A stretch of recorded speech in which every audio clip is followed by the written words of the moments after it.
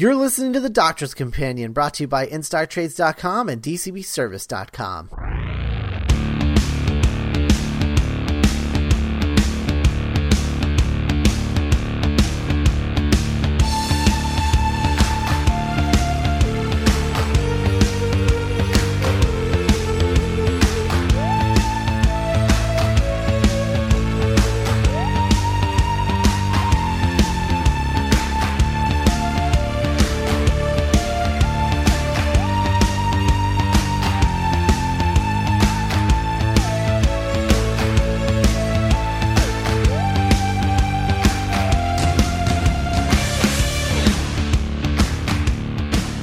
Hello, everyone, and welcome to another episode of The Doctor's Companion. I'm Scott Corelli. And I'm Matt Smith, but not that Matt Smith. And we're from MindRobber.net, the home site of MindRobber Productions, where we talk about all the things on podcasts, like this one, The Doctor's Companion, where we talk about Doctor Who, the Mind Robbers Versus, where we pick a show we love and talk about it episode by episode. Currently, we're covering Batman the Animated Series, and our flagship podcast, The Mind Robbers, where we talk about everything else. If you like our shows, you should review them on iTunes. If you have questions, comments, or concerns, you can email those to us at podcast@mindrobber.net. And if you want to start a discussion, add it to the comments so everyone can know what you're thinking, and let people know that you listen and that they should be listening too, especially if they're watching New Who. If you're a Doctor Who fan, there's no reason you shouldn't be listening to this. Also, let's face it, I don't know that many people who like Doctor Who who don't have like half a dozen friends that also like it. So bring your community of friends into the show, because we could use the uptick in the listenership. Let's be honest. And we all plus ones invited. Yeah, absolutely. Okay, so a bit of warning, 2 bits of warning. One, obviously, we're into New Who. We're talking the Bells of St. John today. New Who has begun. It has come back to television. So we're talking about the latest episode.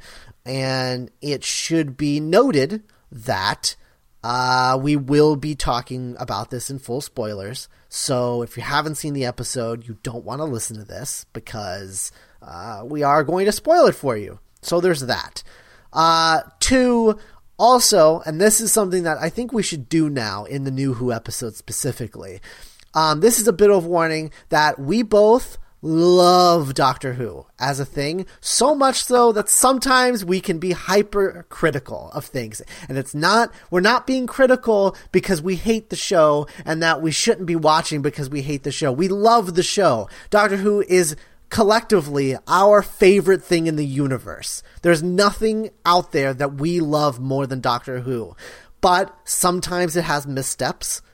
And when those missteps happen, we are going to be critical of them. We're not going to just gush for an hour about something. We are going to take it apart. We are going to actually do a legitimate review of these episodes. So if that's not something that you're prepared for, please don't listen, because you're just going to get pissed off and leave a bad review as if our podcast is bad because we don't share the same opinion as you. So please don't do that. That's all I'm saying. Please don't do that. We had that a lot in previous sessions of New Who, and quite frankly, I'm tired of it. So please don't do that. That's all I'm asking. That's all I'm asking. Just don't do that. We're allowed to not like a thing if we don't like a thing. It's okay. That being said, I'm going to try really hard to have positive things to say about stuff that I don't like. Compromise. Hey. I have a feeling I know where you stand on this episode, just a little bit. So overall thoughts on the Bells of St. John, the introduction of the proper introduction of Clara Oswald, our new companion, and played by Jenna Louise Coleman. Overall thoughts. Okay, here's what I'll say about my overall thoughts, because I have lots of notes about this. But overall thoughts on the Bells of St. John is, I have said in the past with some Stephen Moffat episodes, I was like, oh, it was basically a Stephen Moffat's greatest hits. I am sorry for ever saying that, because holy crap, this never before has there been an episode of Doctor Who that has been more of Stephen Moffat's greatest hits than The Bells of St. John. Like, I'm going to go through the list after the In-Stock Trade spot, and it is obnoxious. But overall, like, I think the pacing was weird. I didn't hate it. I don't want to say that I hated it, because I didn't. I really didn't hate it. I do think I like the Snowmen better than this. But I didn't hate this. I felt like we weren't really being given anything new necessarily. And I do think the pacing was weird. Like, I don't think there was enough story here for 45 minutes. And it kind of dragged. And I don't know, like, I didn't hate this. There are things that I really liked in this, and I'm going to talk about them on the other side of the sponsor spot. But I don't know. It has a lot of problems. What did you think? I think I'm in the same boat as you. Like, I can't say that I hated it, but like at this point, yeah, Moffat's greatest hits. It's like that. You saying that is absolutely true, because I thought the same thing.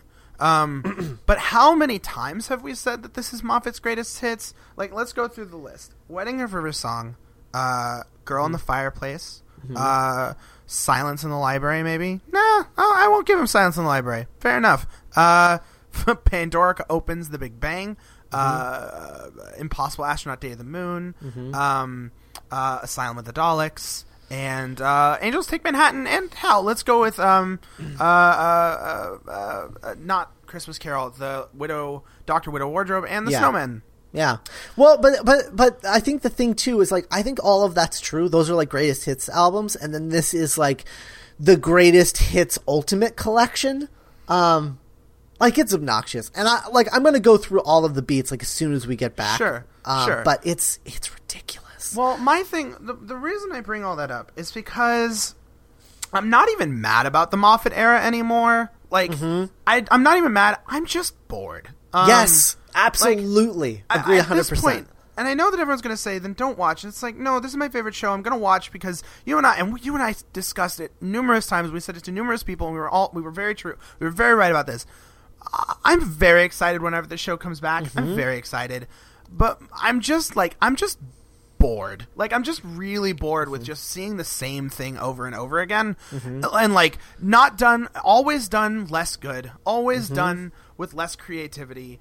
It's always a copy of a copy of a copy. Yeah, and that's not good. But it's specifically, I think it's specifically now Stephen Moffat episodes are the ones that aren't that good. Like, I'm actually really excited about next week's episode because it's a brand new writer that's never written on the show before, and that preview looked really good. Like pure Doctor Who, like almost Davies era Doctor Who stuff.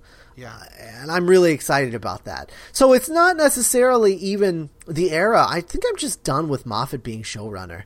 And you're right. It's not because I hate anything that's going on. I'm just bored. You're right. That's exactly what it is. Yeah, because I'm looking at it and I'm just like, there's just nothing new here. Like, there's nothing new here, and I do want you to go through all the things, but like, I watched it yesterday and I was really excited, and the first 5 minutes really let me down.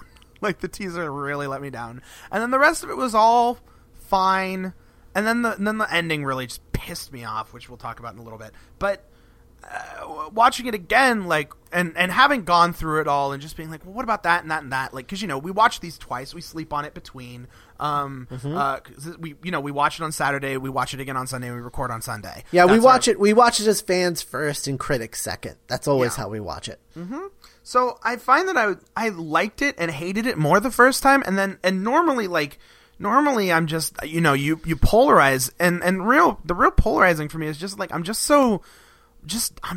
bored. I'm just bored at this point. And it's like, my question that I want to deal with and throw out before we start talking about spoilers is just like, the people who really love Doctor Who right now, like, look at Ian Levine. Okay, looking at Ian Levine as a great example. Ian Levine, super fan of Doctor Who, at Ian Levine, my favorite person in the world, who is like a Doctor Who fan for life, just my favorite person.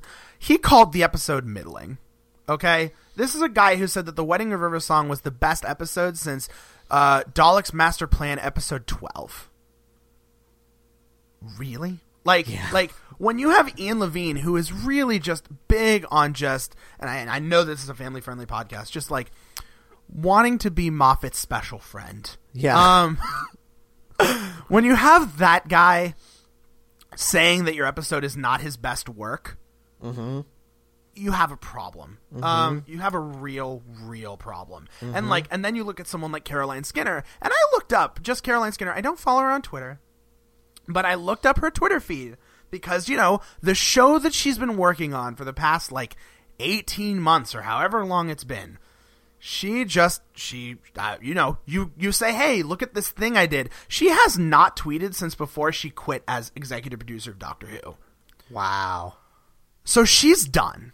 Yeah. Like, and done from the perspective of just, like, she doesn't care. She did her job. She walked away. Yeah. So, like, these are the people you're dealing with, and you're dealing with a guy who's in charge, who is just really bored by everything. Who's the only guy who can find interest in anything are his generic ideas, or not generic ideas, really neat ideas. And the problem with an idea is once you've exhausted that idea's potential, you're done with the idea and you move on, which is emblematic of a scene I'll talk about as we go through. But before we talk about it and go through all the spoilers, we want to remind you that today's episode is brought to you by InStockTrades.com, where you can purchase paperbacks, hardcovers, omnibus, absolute editions, collections at 35 to 45% off, plus new release specials at 50% off every week. And you remember, of course, all orders over $50 get free shipping. Get some Doctor Who comics. There's a lot out right now. Tons. By IDW. It's the 50th anniversary. Celebrate. Packet full of Omniboo, your order, and thanks to InStockTrades.com. Absolutely. Okay, so let's since we've already talked about it, let's not bury the lead. Let's go ahead and give the list of greatest hits of Moffat's greatest hits that are in this episode, starting right from the top. The opening teaser being a video of someone talking directly into the camera, telling you to not do something. This was done in Blink. It was don't blink. This time it's don't click. It's exactly the same. And let's just talk about the teaser and how it really doesn't mean anything. Because until you figure out that these people are inside the computer and that's why they don't know where they are, that teaser does not play like that at all. And I have no idea what it means. I'm like, oh, they're watching these people? Okay, that's all right. I guess that's weird. That's all I knew. Like, I didn't know what I was looking at. Yeah. The teaser just doesn't work. Yeah. And okay, so the title of the episode being The Bells of St. John is clever because I don't know how I didn't pick up on that. Did you pick up on that? Not until they walked up to the TARDIS and they got the phone. Yeah. Okay. So I was like, wow, what a great title, because I totally did not see that. It's nice because it's not referencing what's going on with the Wi-Fi. It's referencing specifically the relationship between the Doctor and Clara, which is great. Which is, arguably supposed to be the focus of this. Which is why I'm not going to be that hard on the villainous plot of the episode. Much like I'm not that hard on the Prisoner Zero story of 11th Hour, because it's supposed to be sort of the same thing. It's a weak thing, but that's not the point of it. The point of it is him meeting the new companion, which is fine. But with the Bells of St. John comes from the fact that the phone in the TARDIS is ringing. He's done that before. He did it in his first episode ever. 10 minutes into the first episode he ever wrote. Yeah, 10 minutes in the first episode he ever wrote, the phone in the TARDIS rings. So he's just reusing that again. Let's see. So he's done the ringing TARDIS phone before. He's done book characters becoming real. He's done that before. He did that in Pandorica. He's done the spinning head with dual faces before. He did that in The Beast Below. It's exactly the same. He's done saving people in the faces of a thing before. Donna Noble has been saved. He did that in Silence of the Library. Let's see. What else? He's done the Doctor doing crazy internet hacking. That makes no sense, where he's just tapping away at a computer and hacking into the internet, which is not really a thing you can do because the internet's not a thing you can hack into. So he's done that before. What else? Robotic Doctor Double, done that before, very recently, in fact. Let's see. Anything else? No, I think that's it. Repetitive phrases. That's just a staple of the Moffat era, is the repetitive phrases. He likes having a phrase, like a seemingly normal phrase that he makes creepy.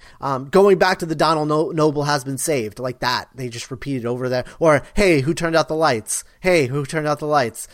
In this, it's I don't know where I am. I don't know where I am. I don't know where I am. Because he thinks that repetitive phrases, I guess, are creepy, and they used to be, but now I'm just like, oh, okay, so are you just throwing a dart at repetitive phrases and just using that and making it creepy? Like, it's the same thing over and over again. Okay, so I said all those things. That's like 6 to 8 things, I think. Yeah. All of which he's done before.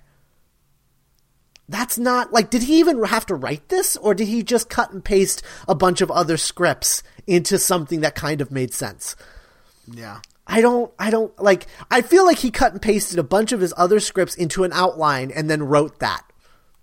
Yeah. That's really what I think happened here. 'Cause it's so blatantly ripped off from everything that he's done before. Like, there's no arguing that that's not the case. Like, this is just Moffat repeating himself. That's all this is. And it's like, come on, you guys. Yeah, it's come just, on. It's less than it leaves a lot to be desired. Because I noticed basically everything that you said too, except for I think the kid coming out of the book, which is a whole source of aggravation because a bunch of people have pointed out online that it's written by Amelia Williams, and I'm like, wow, we really can't escape the pawns, can we? We really No, and they're releasing that book as an ebook. Great. I'm sure it's a great book that has everything to do with Doctor Who. I'm sure it's really, really fantastic. Also the epic reintroduction of the Doctor in a season premiere. Yeah, epic reintroduction of the Doctor and a needless time jump. Cumbria 1207. Like, you're just like, really? We've done that in, like, everything. Like, every Moffat story now just has the Doctor in a location for no point. Also, someone on the phone, which was that. Like, it's just it's aggravating. And also, none of those bring up, like, motifs that he's or callbacks that he's doing, which include fezzes. Jammy Dodgers for no reason. Well, to be fair, the Jammy Dodger thing, I love that he bit it and then waved his hand around like he was eating gourmet food. But that's a Matt Smith bit, not a scripting bit. Yeah. But I did like that. It amused me. people like, people like the Jammy Dodger thing. I've never been a fan of that. Like, when that happened in Victory of the Daleks, I was just, people were like, is this going to be the new blank? And I was just like, no, why would it do that? It was a funny throwaway gag, and it's now become just like a staple. And I'm like, guys, that was like 2.5 seasons ago, which really at this point was about 3 years ago. Well, so is things being cool, and they keep bringing that back. God. Yes. Okay, but let's. That's Moffat's sitcom background. I mean, that's the kind of writer he is. And it's just. Also people being randomly possessed, which is also a Hinchcliffe Holmes thing. I forgot about that. That's another thing too. Everybody lives moment. Done that before. The everybody lives moment. And then where is it? I forget exactly the phrasing of it, but it's the subconscious imagery. Yes. Where the monster steals a thought of yours and then creates itself in the image of your subconscious so that you don't get freaked out by it, just like in 11th Hour. Yeah. So I just keep finding more things.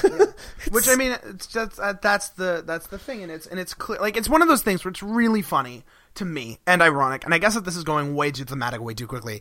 But this whole story is about like the dangers of the internet, I suppose. Mm-hmm. Except not really, but there's a point to be made that he makes a really good point of at least bringing up without exploring, because it's a Moffat story. I'm sounding so snooty right now. I apologize. Where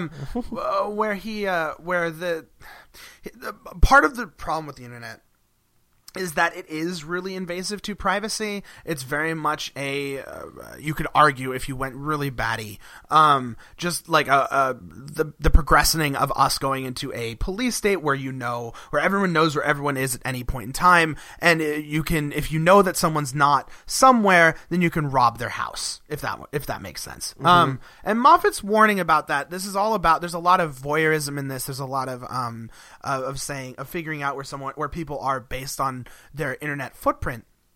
And the problem is that Moffat is lambasting the internet in this, and at the same time doing ridiculously internet pandery things like the Fez and the Jammy Dodger. Like, which is just like such a tonal disconnect where it's like, hang on, why? Like it's really just kind of like biting the hand that feeds you while also massaging at the same time. Like, it's just it's just really weird in a disconnect. It just doesn't play. Like, it just doesn't play for me. Because I think that there is something to be said about the lack of privacy in the world, and specifically the lack of care that people give to privacy. But he doesn't do anything with it. Like, because why would he? There's no room to slow down at all. And that's just a bummer waste of time. I hate how computer dumb Clara is in this at the beginning. I hate it. She doesn't even know, literally she puts in the wrong password, and then she has no idea what to do. And it's like, you hit OK, you delete the last digit, and then you type 3 and hit enter again. Like, seriously? Yeah, you're that dumb. That was a major idiot plot note. That, like, the first time I watched it, I was like, okay, that doesn't really play. And then the second time I was like, that really doesn't play. Yeah. Like not only that, like, clicks on the wrong internet Wi-Fi for no reason. Yeah. Like, just because you need the peril. Yeah. For the episode. And it's like not only that, and what's so silly about it is that you could easily fix that. Easily. All you have to do is say that the alien Wi-Fi thing deletes other Wi-Fis in the area, so it's the only option. That's it. That's all it would take. One line of dialogue. That's it. Yeah. You're done. You explained it. She clicks on it because it's the only option. That's fine. I don't understand why you have to have your companion be an idiot. Yeah. It's really not a great start for her. What the best part is, like, I'm willing to forgive that. There's other things that Moffat does about her that I'm not willing to forgive, but I'll save that for another couple minutes. And not only that, but, like, looking at the Moffat, like, this Moffat teaser that he keeps doing, and he kind of, I guess, started it with Wedding of River Song, and then moved into Angels Take Manhattan, where the teaser is just like a literal teaser of what's to come. It's so much more interesting if you don't have that teaser. Like, it is so much more infinitely entertaining and engaging if all of a sudden you see this Wi-Fi, which, by the way, that Wi-Fi looks a whole lot like Galactic Imperial Senate writing from Star Wars. Doesn't it? It really does. It really does. Or it looks like that the symbols that appear over the world in Chew. Oh yes, the alien world, yeah. Yeah, the alien, cool. That's cool. Yeah, symbols. Yeah. But, like, it's much more interesting if, like, Claire clicks that Wi-Fi, she kind of feels something in her head, shakes it off, and then you see her on a computer screen, and suddenly you pull out, and there's this massive conglomeration of people who are stealing people. Like, that's how is that not more interesting? How is that not inherently more dramatic? Yeah, and not only that, like, how much money do you save by not having the teaser? Like, we have the same issue with Angels, where it's just like, you just have the Angels, like, the guy plays through the whole thing. You're paying an actor. You're paying for a whole lot of extra shooting. There's tons of coverage on all of the cross-cutting montages of this. Montages are ridiculously expensive. Like I guarantee you, they had to hire an entire like third unit production team to shoot that teaser. Because it doesn't have any of the main actors, so like why would they have the lead director and lead production team shoot that? They wouldn't. They would get a secondary production team to do it. So it just doesn't accomplish anything, and before you even started, I don't care. Like I don't care. And that's dumb. It's just a waste. It's just a colossal waste of time. I'm so sick of them saying Doctor Who now. Especially because it's like the doctor like is enjoying it. I'm like, well, what am I supposed to think? Yeah, like, what am I getting out? Like, I don't understand what are you saying? Like, what does he like about someone saying the phrase Doctor Who? Like, other than him metatextually saying he really likes the name of his own show. Yeah, which I say it all the time. I don't get that much of a kick out of it. Like, yeah, like it's just and if that's the thing, if it's a meta problem, then what a raging egotist. Like, what a raging egotist, far beyond the raging egotism of the 10th Doctor, to a point where I just don't like him. And that's it's dumb. Okay, can we before we get into like any more, I guess, complaining, should we talk about things we liked? Let's do that. Go. No? No, go. Oh, go. Okay. Okay, so things I like. I really like the hacking brains concept. I think that was really interesting. I like that a lot. With the little whatever, the little what are those called? The things that you move up and down. I don't know what those are called. I forget what they're called. Oh, the slider. It's like the little slider thing. Yeah. Love that. I think that's really cool. I really like that idea. I think it's the most original idea in here by a mile. Really love the TARDIS landing on a plane. Yes. I think that was really cool. I will say the editing was not done very well because you can see the jump cut. Yes. But like really obviously see the jump cut. I was like, and to a point where I'm like, I feel like you probably could have made that a little smoother. Maybe. Yes.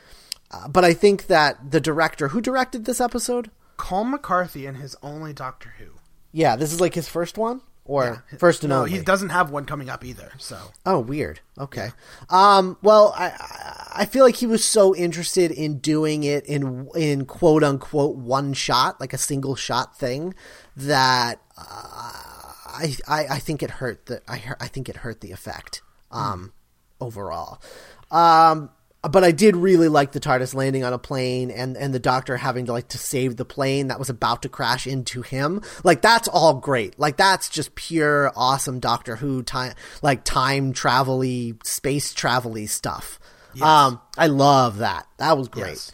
And I think, well, I mean, I didn't even mind the direction of it. I noticed the jump cuts, because they weren't nearly as like smooth as, say, something like Serenity, which is kind of like the same sort of, uses the same sort of whip pan trick. Yeah. But I thought that McCarthy's direction on that section was really dynamic and really exciting. It was just that one effect that maybe he could have done a little better. Sure. But overall, like, I actually think throughout the story that his direction was pretty good. Oh yeah, definitely. Yeah. I really liked the Doctor taking tips for breakfast. Like, that just seems like a real Troughton thing to do. Tom Baker. Tom Baker. Yeah. I really like that. I like that a lot. Yeah. I really like the anti-grav motorbike. I don't know why, because it doesn't seem like a thing that I should like, but for some reason I really liked it.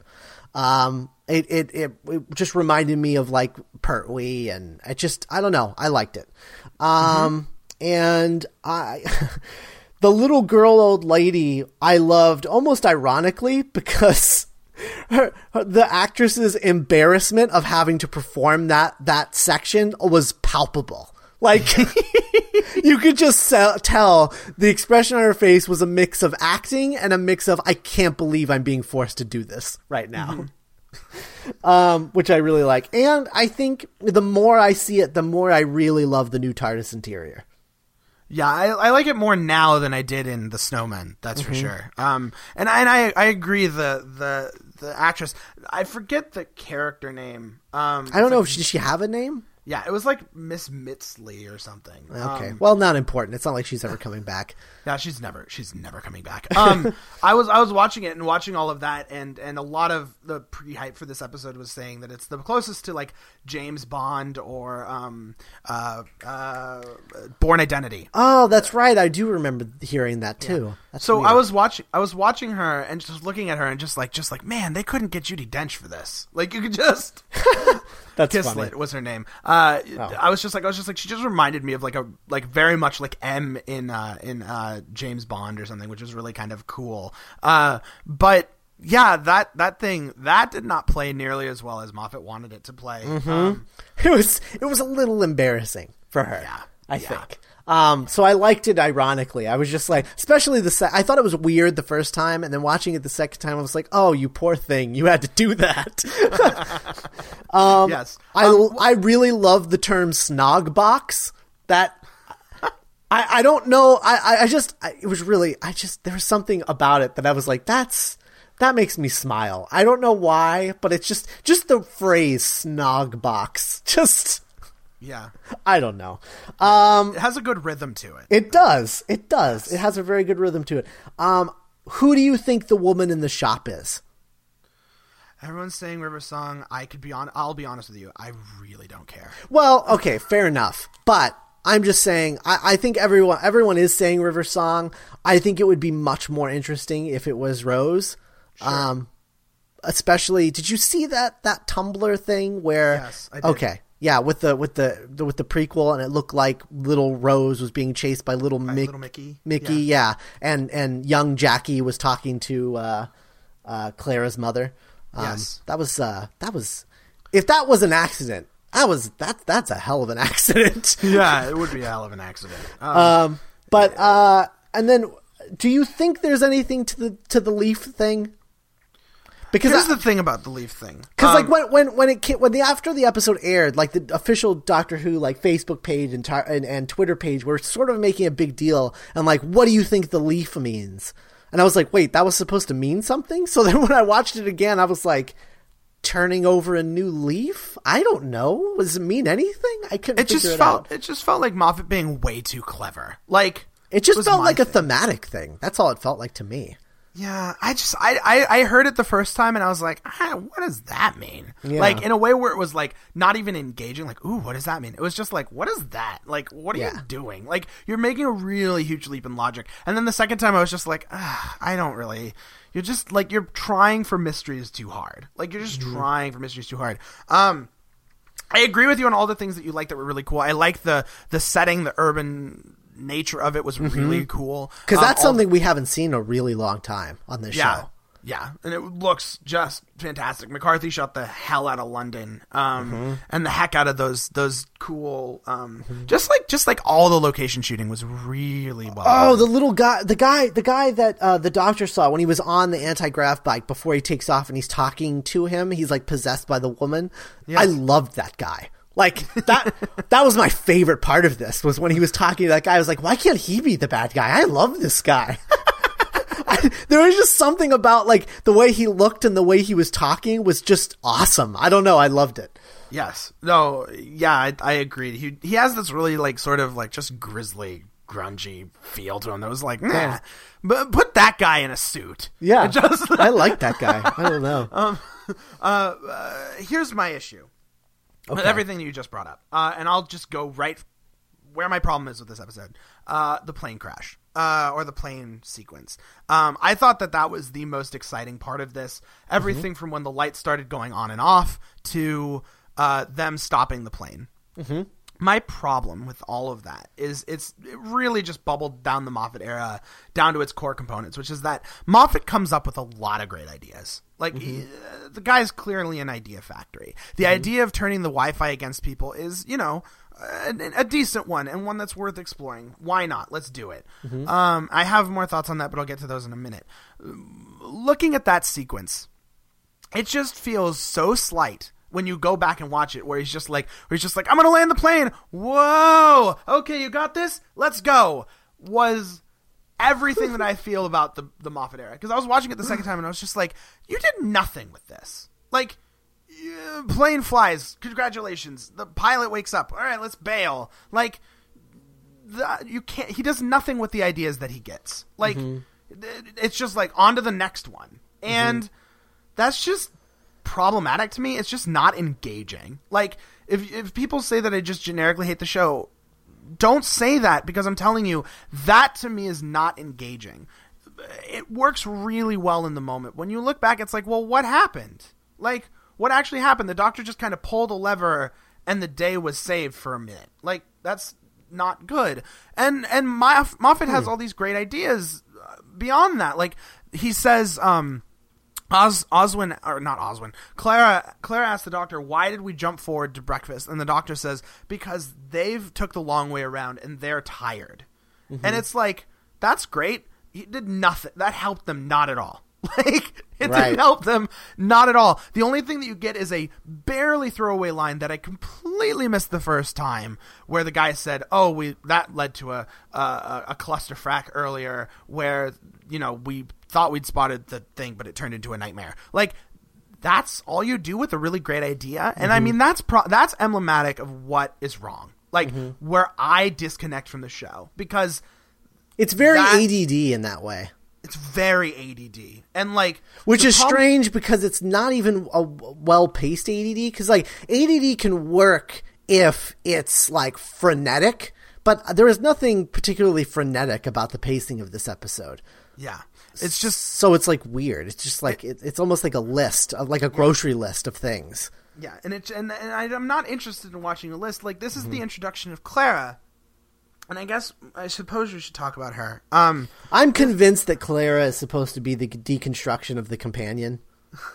Because I think what we're going to look back at the Moffat era as being is like the Amy Pond period is sort of a deconstruction of the Doctor through the eyes of his companion. Like, you start the first season or season 5 with, he's like this big crazy Cat in the Hat like fairy tale thing, and then eventually she like starts to like lose faith in him and everything. You sort of see what the Doctor seems like to all of his companions, and then now I feel like he's doing the deconstruction of the companion through the Doctor. And that's what he's doing now with Clara. And I feel like that's what when his run is all said and done, I think that's what we're going to look back at, is like he was just deconstructing these two character types, which isn't a bad thing, but I think that's what's going on. I don't know. Sure.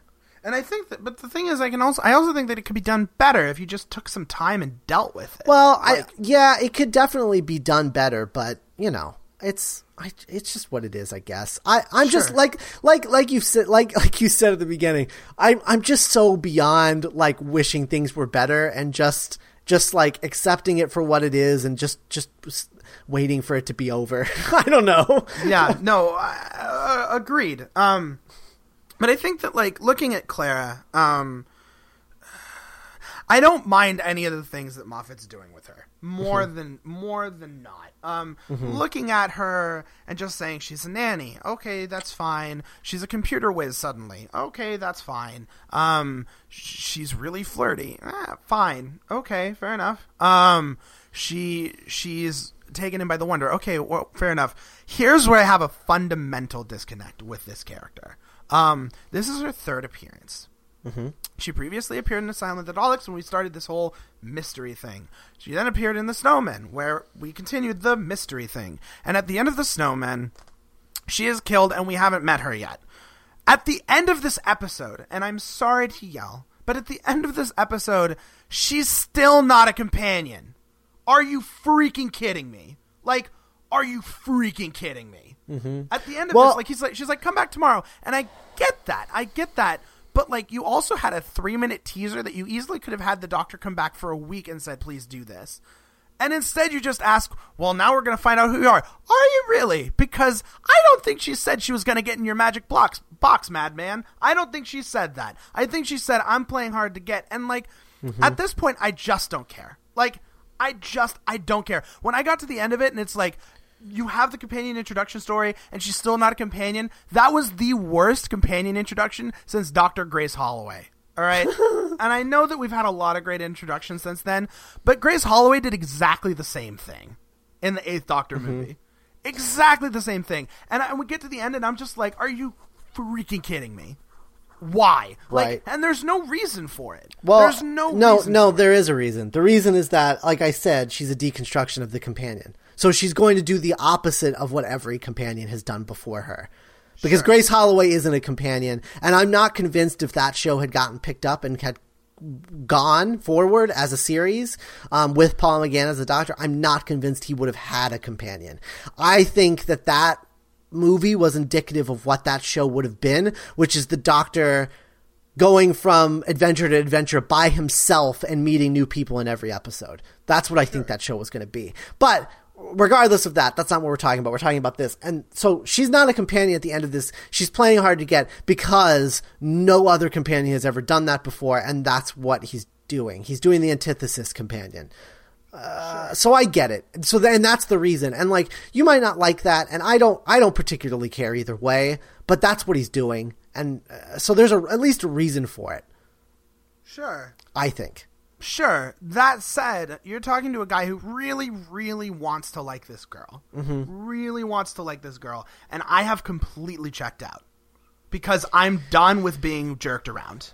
I'm sorry. I'm just done with being jerked around. I don't feel like we're being jerked around. I don't know. I don't feel like we're being jerked around because I guess I'm ignoring the whole she's been dead thing. Like, I don't care about that. Like, it doesn't matter because whatever the resolution of that ends up being, it's just going to be some stupid Stephen Moffat-y, timey-wimey whatever.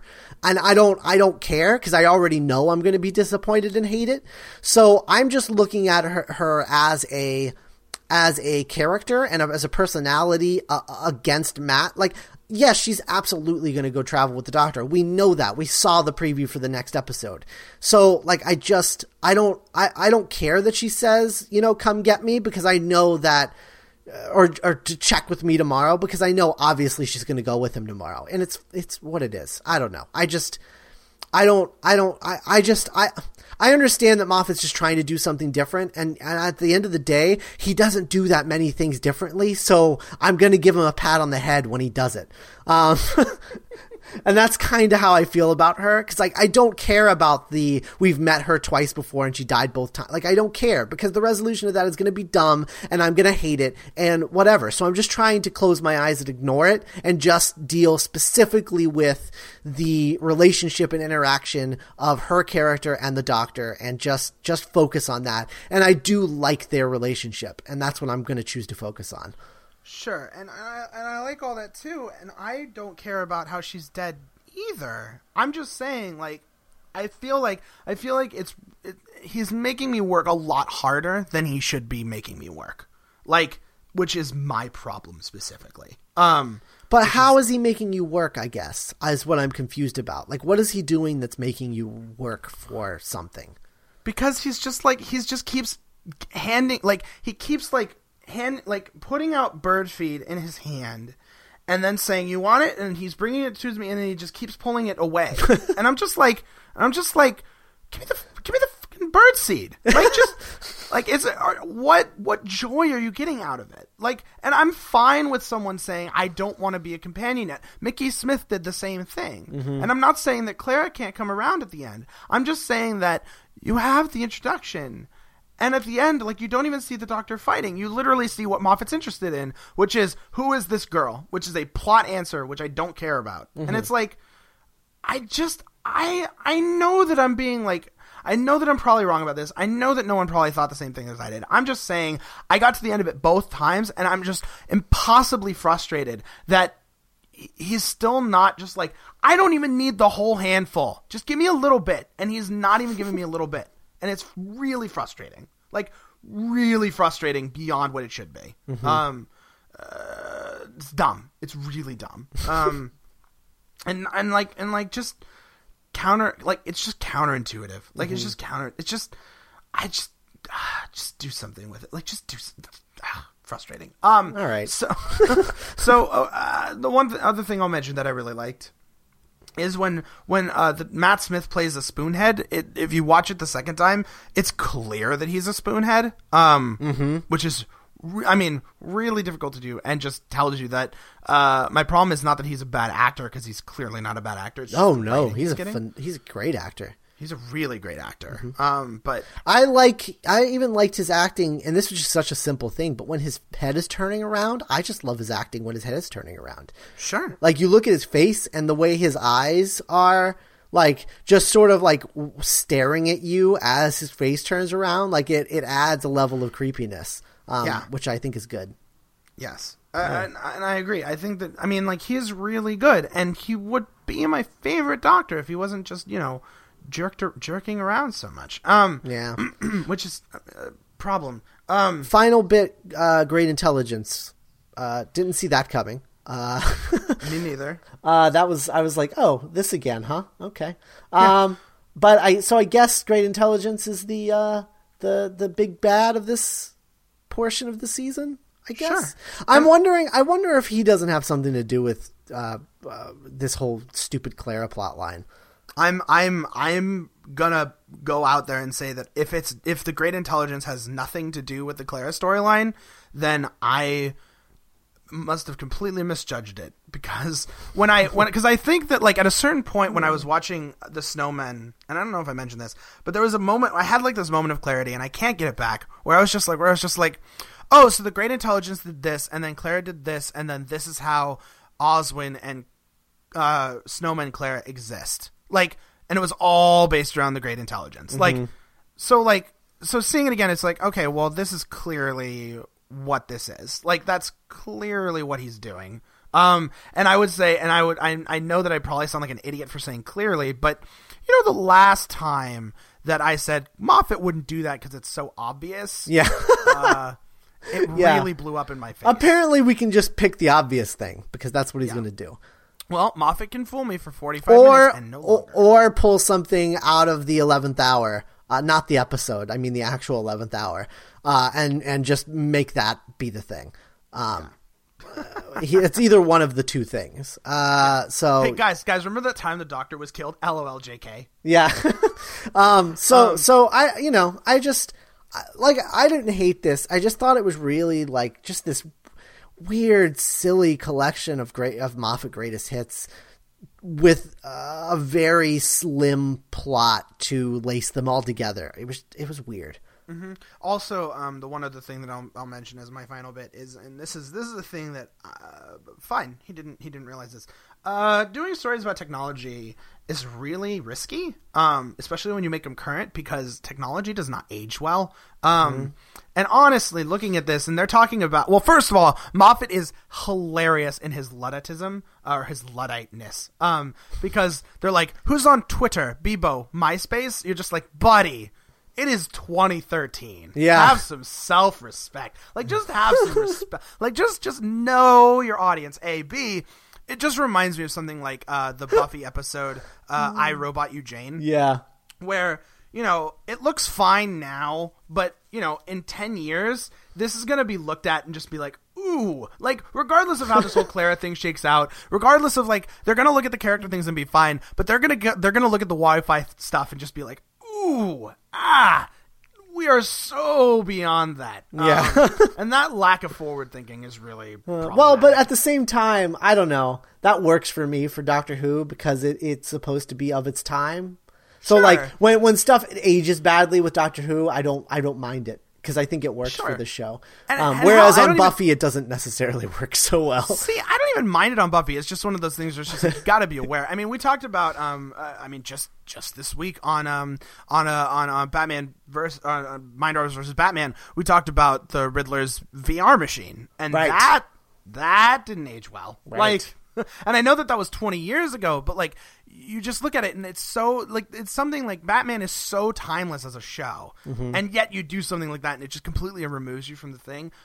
Doctor Who does that too, and Buffy did that too. I don't mind it dating. I'm just like I really don't think Moffat thought that through. I really don't think he did, because he mentioned MySpace. Like, yeah, he dated it like as when he wrote the script. It was already dated. It's weird. Yeah. Well, I mean, when you have a Luddite writing about the dangers of technology, you have a problem. Yeah. Also, watching people type, ridiculously boring. Oh man, I'll tell you what. Really, really boring. Really dull. I don't know. I know that I sound like I hate this episode, and I really don't think I didn't like it. It's just that I'm bored. And I know that we just spent like 45 plus minutes talking about it, but I'm just bored. I find it strange that I'm defending this episode. It's weird. Yeah, I was not expecting that. Yeah.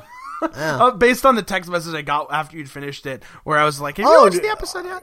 Oh, absolutely. The teaser is still the best part of this episode. The preview for the Rings of Akaton, awesome.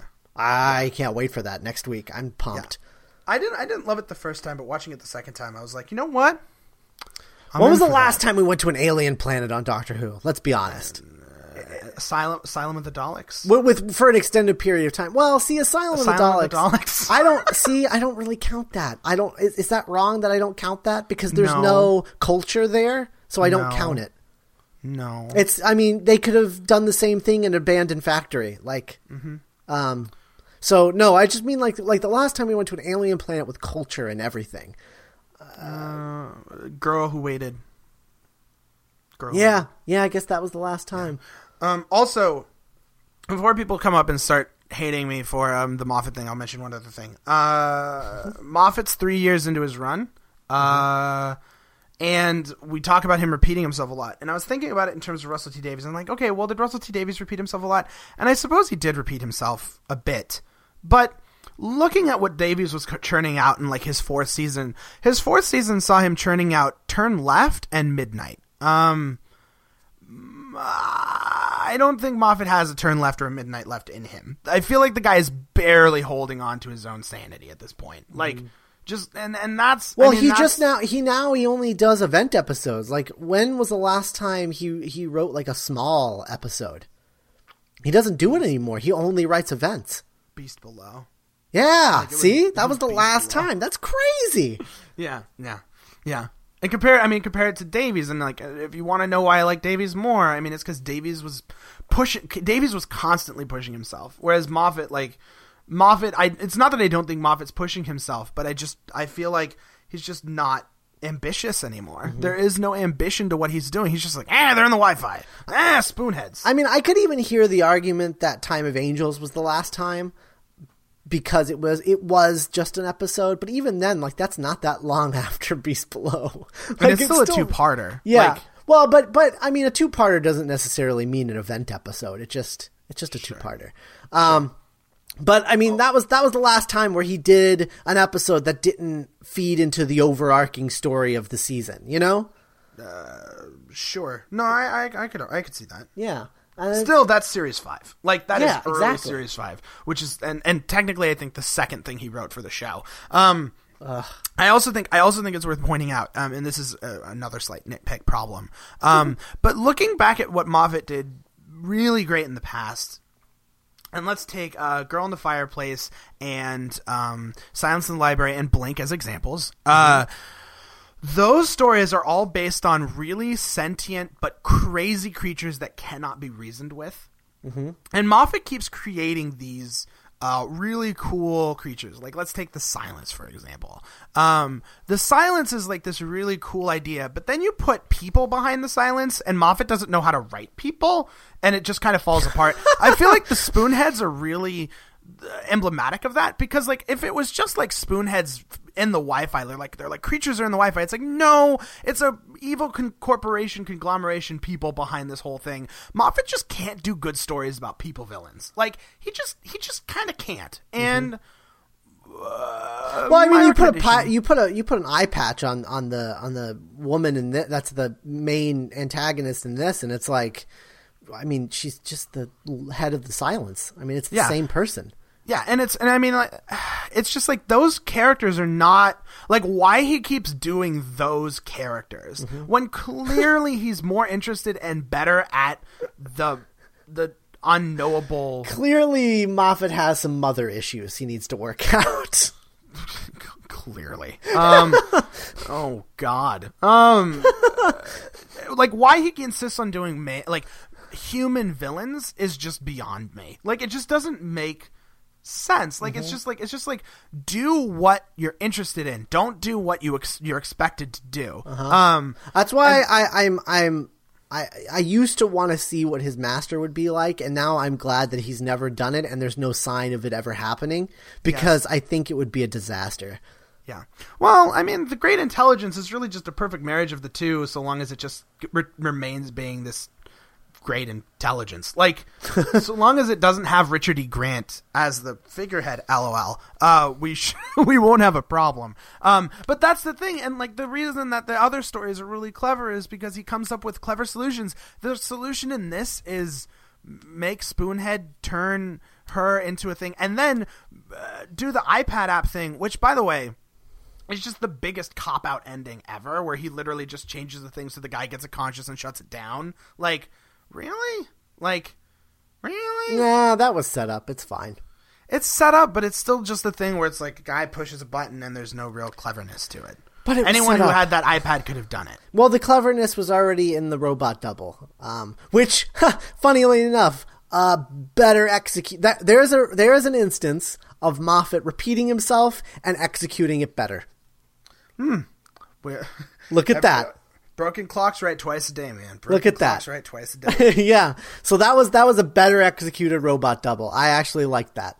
So I'm glad that he repeated himself in that instance because I was like, oh, redemption. Look at that. Good work. Well, I mean, I can't argue that. My thing is just the key difference here is that it wasn't the hinge point for an entire season. Right. Exactly. Yes. Mystery. Which is why it's better. It's better. But yeah, no, I think that's why that was so easy is because it was set up, one, and two, it was not meant to be the clever bit. Sure. So I don't know. I was fine. Also, restorative factory settings. Terrifying. That is terrifying. Terrifying. No one wants to do that. Yeah. No one wants to do I also question what exactly got sucked into the cloud of her personality if she's not really her. I don't know. That was weird. Or is it a thing where it's like they were still them, but they had gone through lots of stuff, and by returning to factory settings, it returned them to the point in their brain place where they met the Great Intelligence? Is that what they were saying? That one. Okay. That one. Yeah. All right, so then that's fine. Never mind. Get it together, Scott. Well, sorry. I guess I just didn't fully understand. It wasn't clear. No, it's fine. No, okay. It's fine. It's fine. It's a Moffat story. It doesn't have to be clear. All right, so we've got something else to talk about in a second, so stay tuned. Before we move on to it, we're going to remind you that today's episode is brought to you by DCBService.com. DCBS is the site that lets you pre-order all your monthly comic book statues, action figures, and anything else you can get from a local comic book shop. You place your orders 3 months in advance with monthly discount specials up to 75% off and regular discounts of 40% off. Ship as often as you like with orders as large or small as you like. You only pay $6.95 in flat rate shipping, so thanks to DCBService.com. Okay, so a new ebook hit, the Doctor Who, The Spear of Destiny, which is a third Doctor ebook written by Marcus Sedgwick. It is basically the Doctor versus Norse mythology and the Master. And it's weird because, like, I read this and I felt when I was finished, I was like, okay, I see how that works as a third Doctor story structurally, like it's all there, but reading it never once felt like the third Doctor era to me at all. In fact, for a lot of it felt more like, until the Master showed up, it felt more like a Hartnell era story, like a historical or something. it never struck me as Third Doctor era, and I don't think that Marcus Sedgwick had the voices down quite right. It's the first one that really fell off to me. I don't know. What did you think? I loved this. I loved this. This was easily my favorite of the three we've read. Hands down, loved this. This was great. And I don't know. I get why it feels like it's not a Third Doctor story. Mm-hmm. But it really felt like a Third Doctor story to me. For one thing, I really heard John Pertwee's voice in here a lot, which is hard to do because, you know, you're basically writing a dude, not a character. Right. The Third Doctor was a guy. It wasn't a construct of someone's imagination. Right. John Pertwee was playing himself. Yes. So I did hear a lot of his voice in this, and I even heard Delgado's master in places. The Brigadier's cameo felt like the Brigadier, and Joe's voice mostly sounded like Joe's voice. This felt like a Third Doctor story because it had a lot of the trappings of a Third Doctor story, but also with a very modern sensibility. The idea that you're traveling from the present back to Norse mythology times felt like a Moffat sort of conceit, which I don't mind when it's done really well. Like, this was done really well and was very packed with that sort of structure, was really interesting. But like, it felt like a Third Doctor story because it feels like a missing Third Doctor story. The Pertwee era did two stories that were based on mythology. The first was the Demons, and we've talked about both of them now that I think about it. Mm-hmm. The first was the Demons, which was based on pagan mythology. And then the Time Monster. And the Time Monster, which was based on Greek mythology. And this just felt like it slotted right in with Norse mythology, which was really interesting. I loved the Master reveal, because, you know, it's not a Third Doctor story without the Master. And I was like, I'll bet you that Frey guy's the Master. I'll bet you anything. That's what's going on. I love the modern setting. At the beginning, even though they did say it's 1973 just a couple more times, like, see, I'm in the Third Doctor era. Like, it's just like, hang on. Yeah, I think that was a big point of contention for me, was like how they kept saying there was a lot of previously on going on. They're like, so Doctor, when you were abandoned by your species and forced to live on Earth and become our scientific advisor, did you ever think that you would be doing this thing? And he's like, no, I never thought I would when this happened and this happened. And I was like, okay, this is... Yeah. That's a little stiff. Sure, and I agree. I think that's the thing about looking at these three that we've looked at so far. Eowyn Colfer, Michael Scott, and Marcus Sedgwick all really feel the need to prove their Who cred as fans, and they don't need to do that because this just felt like a Third Doctor story. I mean, they're even kidnapped, like, and just captured for an extended period of time, which is really just like that. And what it really felt like is, you know, it's broken into like 12 mini chapters, I suppose. It's like 40 pages, but it's got 12 chapters.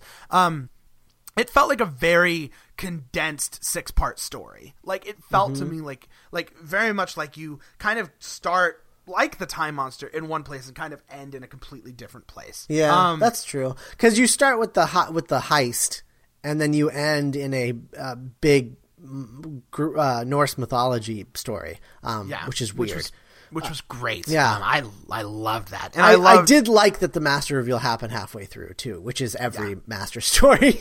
Yes, it was so perfect. Because they figured it out, like, so clever. And then, of course, I mean, the idea of this spear was really interesting as an idea. My one problem then becomes Sedgwick's complete desire to make me understand every facet of it and then have unification theory beyond that, where he's like, this is the spear that Hitler stole in Poland, it was also the spear of the Norse mythology, and it was also the spear that stabbed Christ in the side to kill him, to make sure that he was dead after he was hung on the cross. Like, doesn't need to be an all-purpose spear. I generally have problems when things try to do too much with one basic concept. But I love this. I thought it was action-packed. It moved really quickly. It had a lot of great character moments, and it was just really, really wonderful. It was the pacing on it of the writing. Marcus Sedgwick really knows how to pace a novel. Like it was paced really, really well because it was almost paced like a screenplay. If that makes any sense. Oh yeah, and tons of dialogue, tons of dialogue, tons of dialogue, and all of the action was just like this, and then this, and then this, and then that, and it was all very short, concise sentences, which I liked. And it's clear that, you know, these novels are not just written from getting Doctor Who from new perspectives, but also a way of selling books. Like it's because it starts with about the author and then other works by this author. Now that you've read that, let's take you into some Doctor Who. Cedric is the only one of the three that we've read so far where I'm like interested in his YA book work, like just actually interested, just like, oh, I could definitely go see myself checking out one of your books because I liked everything about this so much. Which was really, really great. And I love the soup. Like, I love how debonair it is. Like the part where the Doctor kind of maneuvers around so that the guy the Odin character throws the spear at him and he just sneaks into the TARDIS and walks out. I was just like, oh, that's Pertwee right there. Like that is pure. Like he just he just steps in and Joe's just like, no. And then he just walks out holding the spear, just like, what's up? Yeah. Like that's totally. See, when you say that, like, I don't know. I think I was picturing this in my brain place with a much larger budget. And maybe that was part of my problem. With fitting it into the Pertwee era. Cause I'm thinking like Norse mythology and I'm thinking like, I'm just thinking a much larger budget than what Pertwee usually had. And so I think that's what was throwing me off. Plus I haven't seen a great many Pertwee travels in the TARDIS stories. Like most of the Pertwee stories I've seen have been heavily unit based.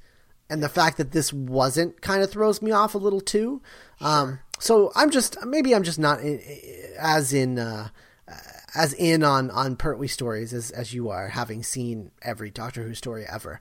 And maybe that's part of my problem. Maybe if I revisited this after I've seen more Pertwee, I would enjoy it more. I challenge you to do that, because this just like I was watching this and just like, oh, this is a guy who loves the era. This is a guy who gets the era. This is a guy who just tells like a really great Pertwee story that also is a great Doctor Who story that's just really fun and really exciting. Like I'm really surprised you didn't like this as much as you did. Because I thought you were gonna love this. And I walked into this just like, okay, they're pulling a heist, and then I was just enraptured. I could not.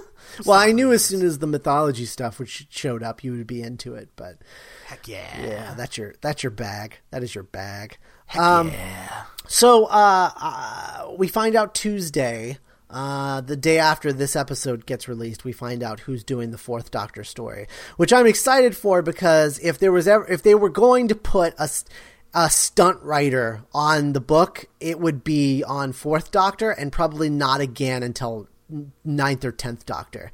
So yes. I'm really excited to see who they get for Fourth Doctor, and God, I really hope it's him and Sarah Jane. That's all I want.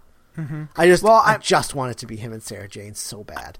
I think it'll be really interesting to look at and read, and we're not going to cover it like next week. We won't be able to cover it until it actually gets released. So like we're looking like 4 or 5 episodes from now. So probably when we're in Chicago, actually. That's probably like when we should probably cover this, especially because I'll probably have to read it on the plane, which would be great. Yeah, that's about right. But looking at it, like I'm really interested because, you know, Fourth Doctor could be anything. Like Third Doctor, you have a pretty good idea what you're going to get. Second Doctor, you have a pretty good idea what you're going to get. But Fourth Doctor, man, you could be a Hinchcliffe Holmes Fourth Doctor. You could be like a pre-Douglas Adams Fourth Doctor. It could be Douglas Adams, or it could be like a Bidmead Fourth Doctor. Like, there's a lot you could do. I want Hinchcliffe Holmes personally, but my theory is there's no way it can't be because they didn't do Sarah Jane here, and there's no way they do a book without Sarah Jane. There's no way. Sure, absolutely. And that, oh man, a Robert Holmes send-up. Bring that on. Bring it on. Bring it on. Pumped. And they're announcing that tomorrow based on when this episode's coming out. So, good stuff. So psyched. All right, so speaking of things we're psyched about... See, I can like Doctor Who! Next week, The Rings of Akaten, or Akaten. or some other pronunciation that we'll find out next week. Apologies in advance. If you listen to this after watching the episode and you're like, haha, he's pronouncing it wrong. I don't know, okay? I'm sorry. It's a hell of a word, you guys. It is. So the Rings of Akaton next week. Pumped. Can't wait. All right, guys, we'll see you then. But in the meantime, you can follow us on Twitter. I'm twitter.com/Scott Corelli, also twitter.com/Scott Commentary, where I live tweet thoughts about the things I'm watching from time to time. Also, check out our other podcast, The Mind Robbers, our flagship podcast where we talk about things that we're watching, enjoying, or sometimes not enjoying, at the time. And then also the Mind Robbers Versus, where we're doing versus Batman the Animated Series currently. If you like that, go check that out. It's short. They're short bursts. Each episode runs between 10 and 25 minutes generally. There's a few extra long ones there every once in a while, but there's a reason for it, usually. Matt, where can people find you? You can find me on Twitter, twitter.com/Gungadin. Also, my alternate Twitter account, twitter.com/GD Commentary, where I live tweet things like Smash and the OC and sometimes Fast 5. I hope you were around for that. But I did not do that movie justice, and I apologize. But you can do that. Also, like Scott said, the one that I really want you to look at and listen to is Mind Robbers Versus, which is it's one of my favorite things that we're doing right now. I love it. And I mean, Scott didn't mention it, but we're doing Superman soon. In just a couple short weeks, we're going to be doing Superman. And then on the other side of Superman, Batman Beyond, Justice League Unlimited. I'm sure you watched those. If you haven't, now's a great time to watch them. And then on the other side of that, Veronica Mars. And even after that, stuff that's going to be great. So really should be listening to it. Because I promise, if you disagree with us about Doctor Who, I'm sure you don't disagree with us about, all things. We gotta have some things in sync. So look for that. It'll be great. All right, guys. We'll talk to you next week with the Rings of Akaton. Bye. Bye.